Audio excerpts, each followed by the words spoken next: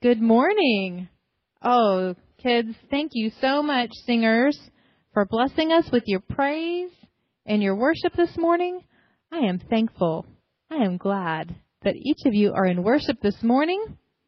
And this summer, you know where I'm going with this, don't you? Yep. We got a couple who are prepared. They are ready. Are you ready? I'm joking around because we have a couple who were here first service as well as we worship together. But that's what we talked about at first service. In summertime, maybe more so I feel than at other times of the year, or maybe just more times all bunched together, it seems like I'm getting ready. Have you been doing that? Like at the beginning of the summer, we were getting ready for KAMP, right? And then after that, my family was getting ready for vacation. We were packing suitcases. We were making sure we had somebody to check the mail, making sure the yard got mowed, all that good stuff. And then we came back and I got ready for summer camp. And we went to Bridgeport. Oh, we had to get ready for that. And then we came back and we got ready for Project Transformation. Made sure we had people to go and read and people to bring food to feed the interns. And now, what are we getting ready for today? Anybody know what's coming tomorrow? What's coming? Vacation Bible School. We are getting ready for Vacation Bible School. We have been doing a lot of things to get ready. And all kinds of things. Maybe for vacation we got ready by packing our suitcases. And getting ready is important. It's important. What was the example that I used last time? Okay, do you think of something else? What if you, when you were going to camp and getting ready, forgot to pack your toothbrush? Ew, I see the faces. We're there for 5 days. What if you forgot to pack your toothbrush? I know how much sugar y'all eat at the canteen. Whoa, that there'd be some definite sugar bugs in your teeth. It would not be good. For KAMP, oh my goodness, they've been getting ready for weeks and weeks and weeks. And we sang some wonderful music, did some wonderful art, and had some wonderful, wonderful experiences with God together. And this week, we are getting ready for Vacation Bible School. Look at the church right now. Okay, see all those big kids? They're just big kids. Tomorrow, and Tuesday, and Wednesday, and Thursday, and Friday, who's going to be sitting there? Yes.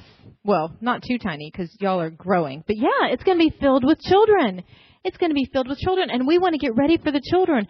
We want to make sure that we have music and that we have crafts and we have missions and we have wonderful Bible stories, but we have to get ready in another way. Do you know who's going to be here besides the children? Who else is going to be here, Cooper? Teachers? And leaders? Absolutely. Yep. It's the children's time answer. You know the answer when you come. What's the answer to the question of children's time? God. Sometimes it really is. God is going to be here. God is here now. But for Vacation Bible School, God is going to be here. And we have to get ready. Because when God shows up, we want to make sure we know that. We want to make sure that we notice when God is here. So that we can see. We want to be ready. We want to be ready because God has a wonderful love for you and for me, and we're going to see it in each other, and we're going to see it in the classes. So what can we do to get ready? Who has an idea of how we can get ready for God to be here? Rest? Yeah. Oh, rest. Get good rest tonight so you have lots of energy for tomorrow. Absolutely, because when we're tired, we don't notice things, do we? That's wonderful. What do you think? We can pray. Absolutely, we can pray. When we pray, we talk to God, and we listen to God. Oh, that will help us get ready. I saw another hand down here. Did somebody think of another one? Okay. Well, let's get ready right now by giving thanks together. Can you grab a hand, or maybe an elbow here? And say, Dear God, thank you for being here in this place and all the places we go, Lord. Thank you, Lord, for loving me. We love you, Lord. Amen? Amen.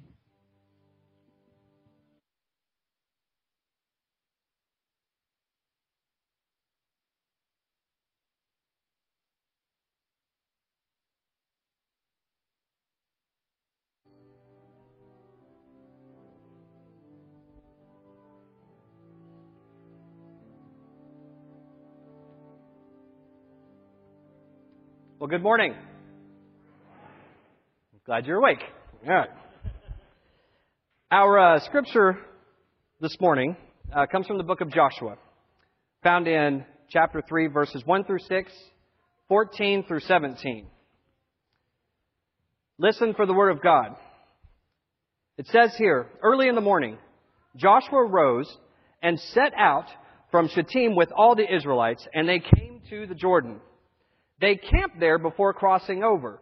And at the end of 3 days, the officers went through the camp and commanded the people, when you see the ark of the covenant of the Lord your God being carried by the Levitical priests, then you shall set out from your place and follow it, so that you may know the way you should go. For you have not passed this way before. Yet there shall be a space between you and it, a distance of about 2,000 cubits. Do not come any nearer to it. Then Joshua said to the people, sanctify yourselves, for tomorrow the Lord will do wonders among you. To the priests, Joshua said, take up the ark of the covenant and pass on in front of the people. So they took up the ark of the covenant and went in front of the people. On to verse 14, it says, when the people set out from their tents to cross over the Jordan, the priests bearing the ark of the covenant were in front of the people. Now the Jordan overflows all its banks throughout the time of harvest. So when those who bore the ark had come to the Jordan, and the feet of the priests bearing the ark were dipped into the edge of the waters flowing from above stood still, rising up in a single heap far off at Adam, the city that is beside Zarethan, while those flowing toward the sea of Arabeth, the Dead Sea, were wholly cut off. Then the people crossed over opposite of Jericho. While all Israel were crossing over on dry ground, the priests who bore the ark of the covenant of the Lord stood on dry ground in the middle of the Jordan until the entire nation finished crossing over the Jordan. This is the word of God for the people of God. Thanks be to God. Amen. Let's pray. Gracious and loving God, we gather here in your house for fellowship and for worship. And we pray that in the time that we have together, Lord, that you will open our hearts, open our minds to receive your word and your will for our lives today. We ask all this in your precious Son's name. Amen. What a story. What a story. There are so many layers to this story that we could literally spend all day unpacking it. So many layers to talk about, but Valerie told me I had to be done by noon, so I guess I'll give you the abridged version. But before we actually get to the layers of this story, we do have to go back just a little bit, because it's important to understand the difference between the story that almost all of you are familiar with, and that's Moses, and this story of these priests, which some of you may not be familiar with. Even though the end result is the same, there is significant difference in how it happens. So let's go back. We have Moses, born a Hebrew, raised an Egyptian. He was raised to think like an Egyptian, to act like an Egyptian, to take part in everything like an Egyptian. But he realizes he's Hebrew. So what does he do? He kills an Egyptian. Okay? Now, Pharaoh wants him dead. So he's exiled. And he wanders aimlessly. He begins to lose hope. He begins to lose faith. But God guides him, and eventually he winds up settling. He takes a family, has children. And then what happens? God calls him up. Says, Moses, I want you to go back to Egypt, back to your people, and I want you to take on Pharaoh. We know what happens. Through the miracles of God, through the plagues, Pharaoh is compelled to let the Hebrew people go. The nation of Israel is free. So they follow Moses, and they go through the mountains, and they wind up at the Dead Sea. And Pharaoh's army is in pursuit. Pharaoh wants them dead. He wants to capture them. His workforce is gone. So here they are, standing at the Dead Sea. They might as well have been at the edge of the earth. So what does God do? He parts the waters. He parts the waters. And you all have probably seen the artistic renditions of Moses standing on a boulder with his staff in hand and his arms open wide, so we can only picture in our brains the waters just parting, and all of the people of Israel walking on dry land. Every single man, child, woman, beast of burden, all their possessions crossed safely.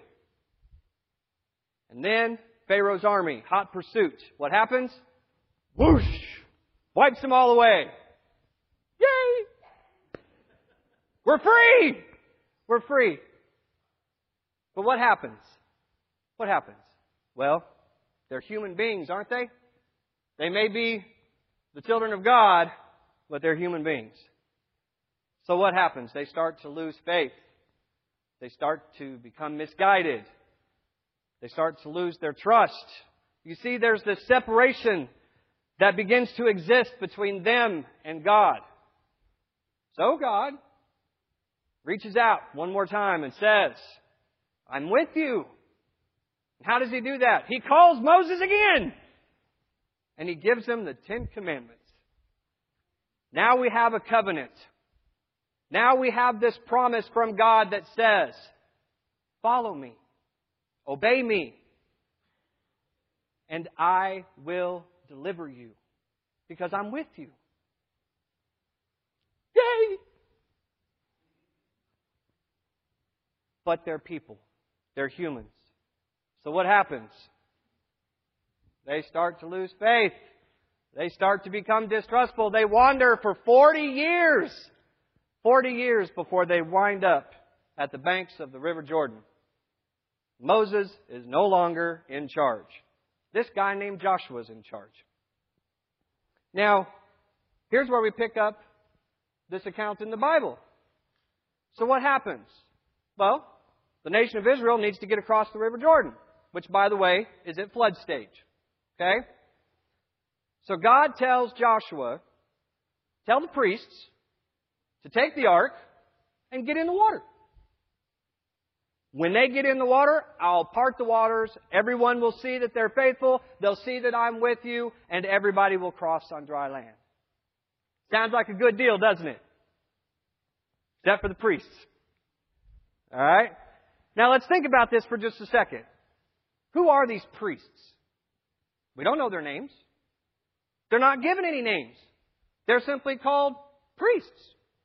So what can we know about them? Well, we know that they're priests, which means they're ordained. They're ordained, which means they're called by God. Now, Moses was called by God, but he wasn't a priest. See, here's the major difference between these two stories. Well, one of the major differences, but it's a major difference.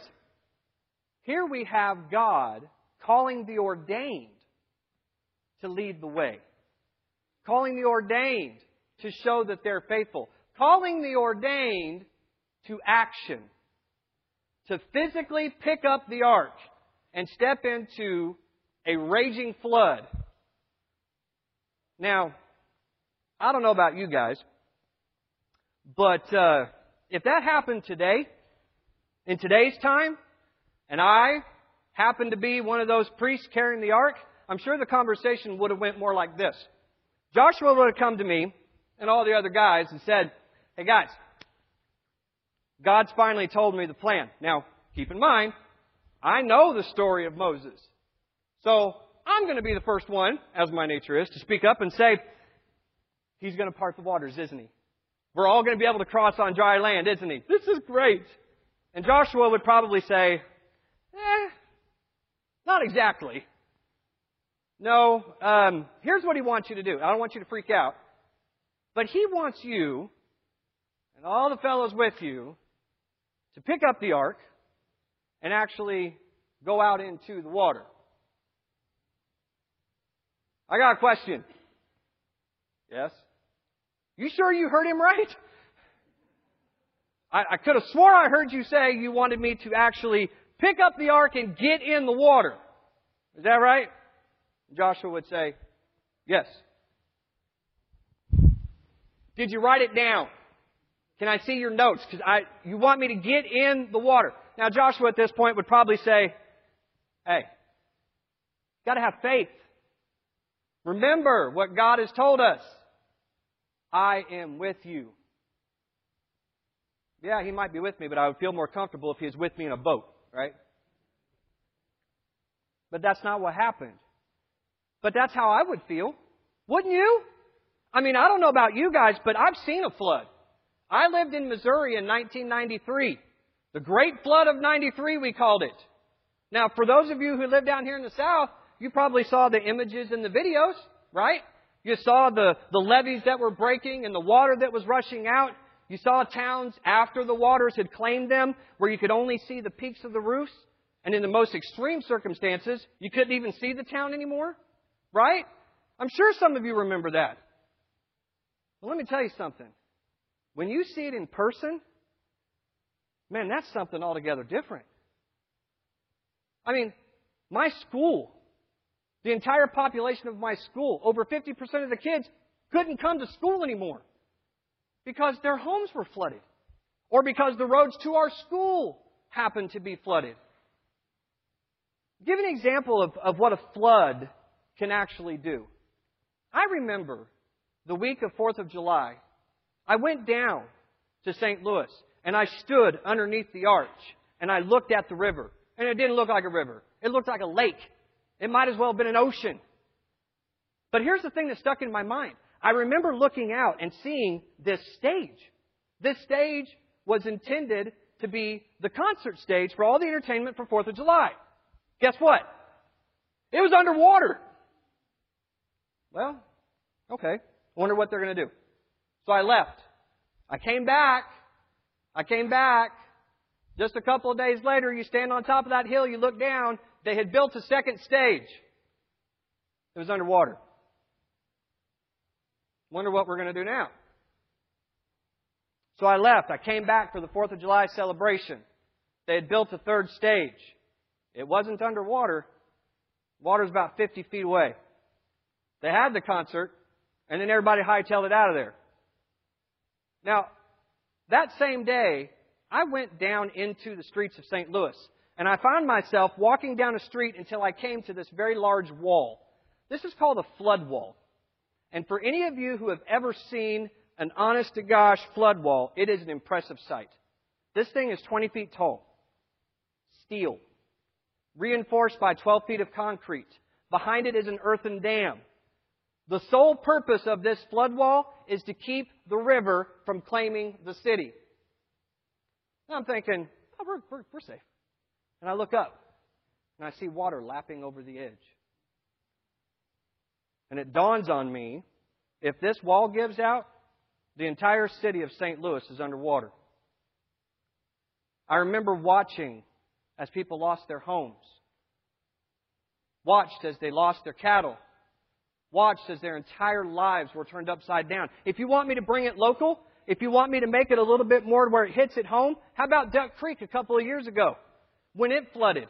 I know there were some of you in this room that were affected by it directly, if not indirectly. Flash floods. They wipe away people's homes, their cars. In extreme cases, sometimes their lives. So imagine what the priests felt like when Joshua came to them and said, pick up the ark and get in the flood. I would have had my doubts. You see, that river that they were being told to step into could have just swept them away. But God was with them. So what can we learn from a story about a group of priests that have no name? What can we learn about a story where they carry an ark which is God personified? It is the covenant of God with His people. It is the light that's in the darkness. It is an example of His power. What can we learn from a story where a group of unnamed people carry the ark into a raging flood? Well, I would look out in this congregation and say that all of us are standing in a flood. Now, what do I mean by that? I can look out here and guess that some of you might be dealing with relationship issues. Some of you might be struggling to find the love that used to be in that relationship. Some of you might be struggling with a sibling, with a spouse, with a neighbor, with a coworker. Perhaps you can't find it in your heart to forgive them. Perhaps you can't see the love from them that you're giving them. Right? Guess what happens? The waters rise. The waters rise. Perhaps some of you are dealing with death. Perhaps death has visited your family. The loss of a life can plunge us into darkness. The loss of a loved one, of a friend, can cause us to doubt, can cause us to have fear, can cause us to have that separation from God. And the waters rise. Yeah. Our youth, the young people in our lives, are inundated every single moment of their lives by images in magazines, social media, the computer, the internet, movies they watch that say, this is how you have to look. And if you don't look this way, well, you're not normal. The people in the pictures don't look that way. They've been photoshopped. It's an unrealistic expectation. But explain that to youth. Some of them feel so ridden with guilt and turmoil and despair that they take drastic measures. And the waters rise. Financial distress, the waters rise. Emotional distress, the waters rise. I don't have a job, the waters rise. Certainly the events of the last 3 weeks showing us the ugliness of the broken world in which we live. The waters rise. And it threatens to sweep us off our feet at any given moment. Where's the hope? Where's the love? Where's the light? We ask ourselves. The example is right here in this story. The example is found right here in Joshua. These unnamed priests pick up the Ark of the Covenant, the light of God, the light that will not allow darkness to triumph, the love of God that will not allow hatred to triumph, the power of God that can move mountains, that can change lives, and tells them to step out into the floodwaters. And they do. And the flood stops. Does he say it's going to be easy? I don't remember finding that anywhere in Scripture. Did he say that we would live a life that is not destined to be filled with turmoil and despair and death? No. That's not what he says. What he says is, I am with you. I am with you.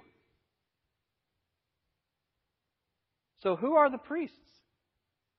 They have no name. I'm going to be a little bit presumptuous today, and I'm going to give them a name. It's you. It's me. It's all of us. We are the unnamed priests. We are the unnamed heroes. My friends, think about it. Every single day you encounter someone who is an unnamed hero. If you're a teacher and you teach the children of this country, you are a hero. If you are a police officer and you're willing to lay down your life, you are a hero. If you are a first responder and you're the first one there, you are a hero. If you buy a meal for a homeless man, you're a hero. We are all unnamed heroes. We are all called by God to be the ordained, to be the unnamed priests. We are called to action. We are called to pick up our Ark of the Covenant and be that light, to be the love, to show the world the power and the grace of God. That's our challenge. Where's the light? Where's the hope? Where's the love? Look around. It's right here. You don't have any idea what the person sitting next to you is going through. There are people that are here today that may be clinging on by a thread, reaching out their hands saying, help me, pick me up. We are called as a church, as a people, a forgiven and reconciled people of God, to pick up the ark and to go out into the raging flood. Because we say it every single week. God is with us. We are not alone. Thanks be to God. Amen.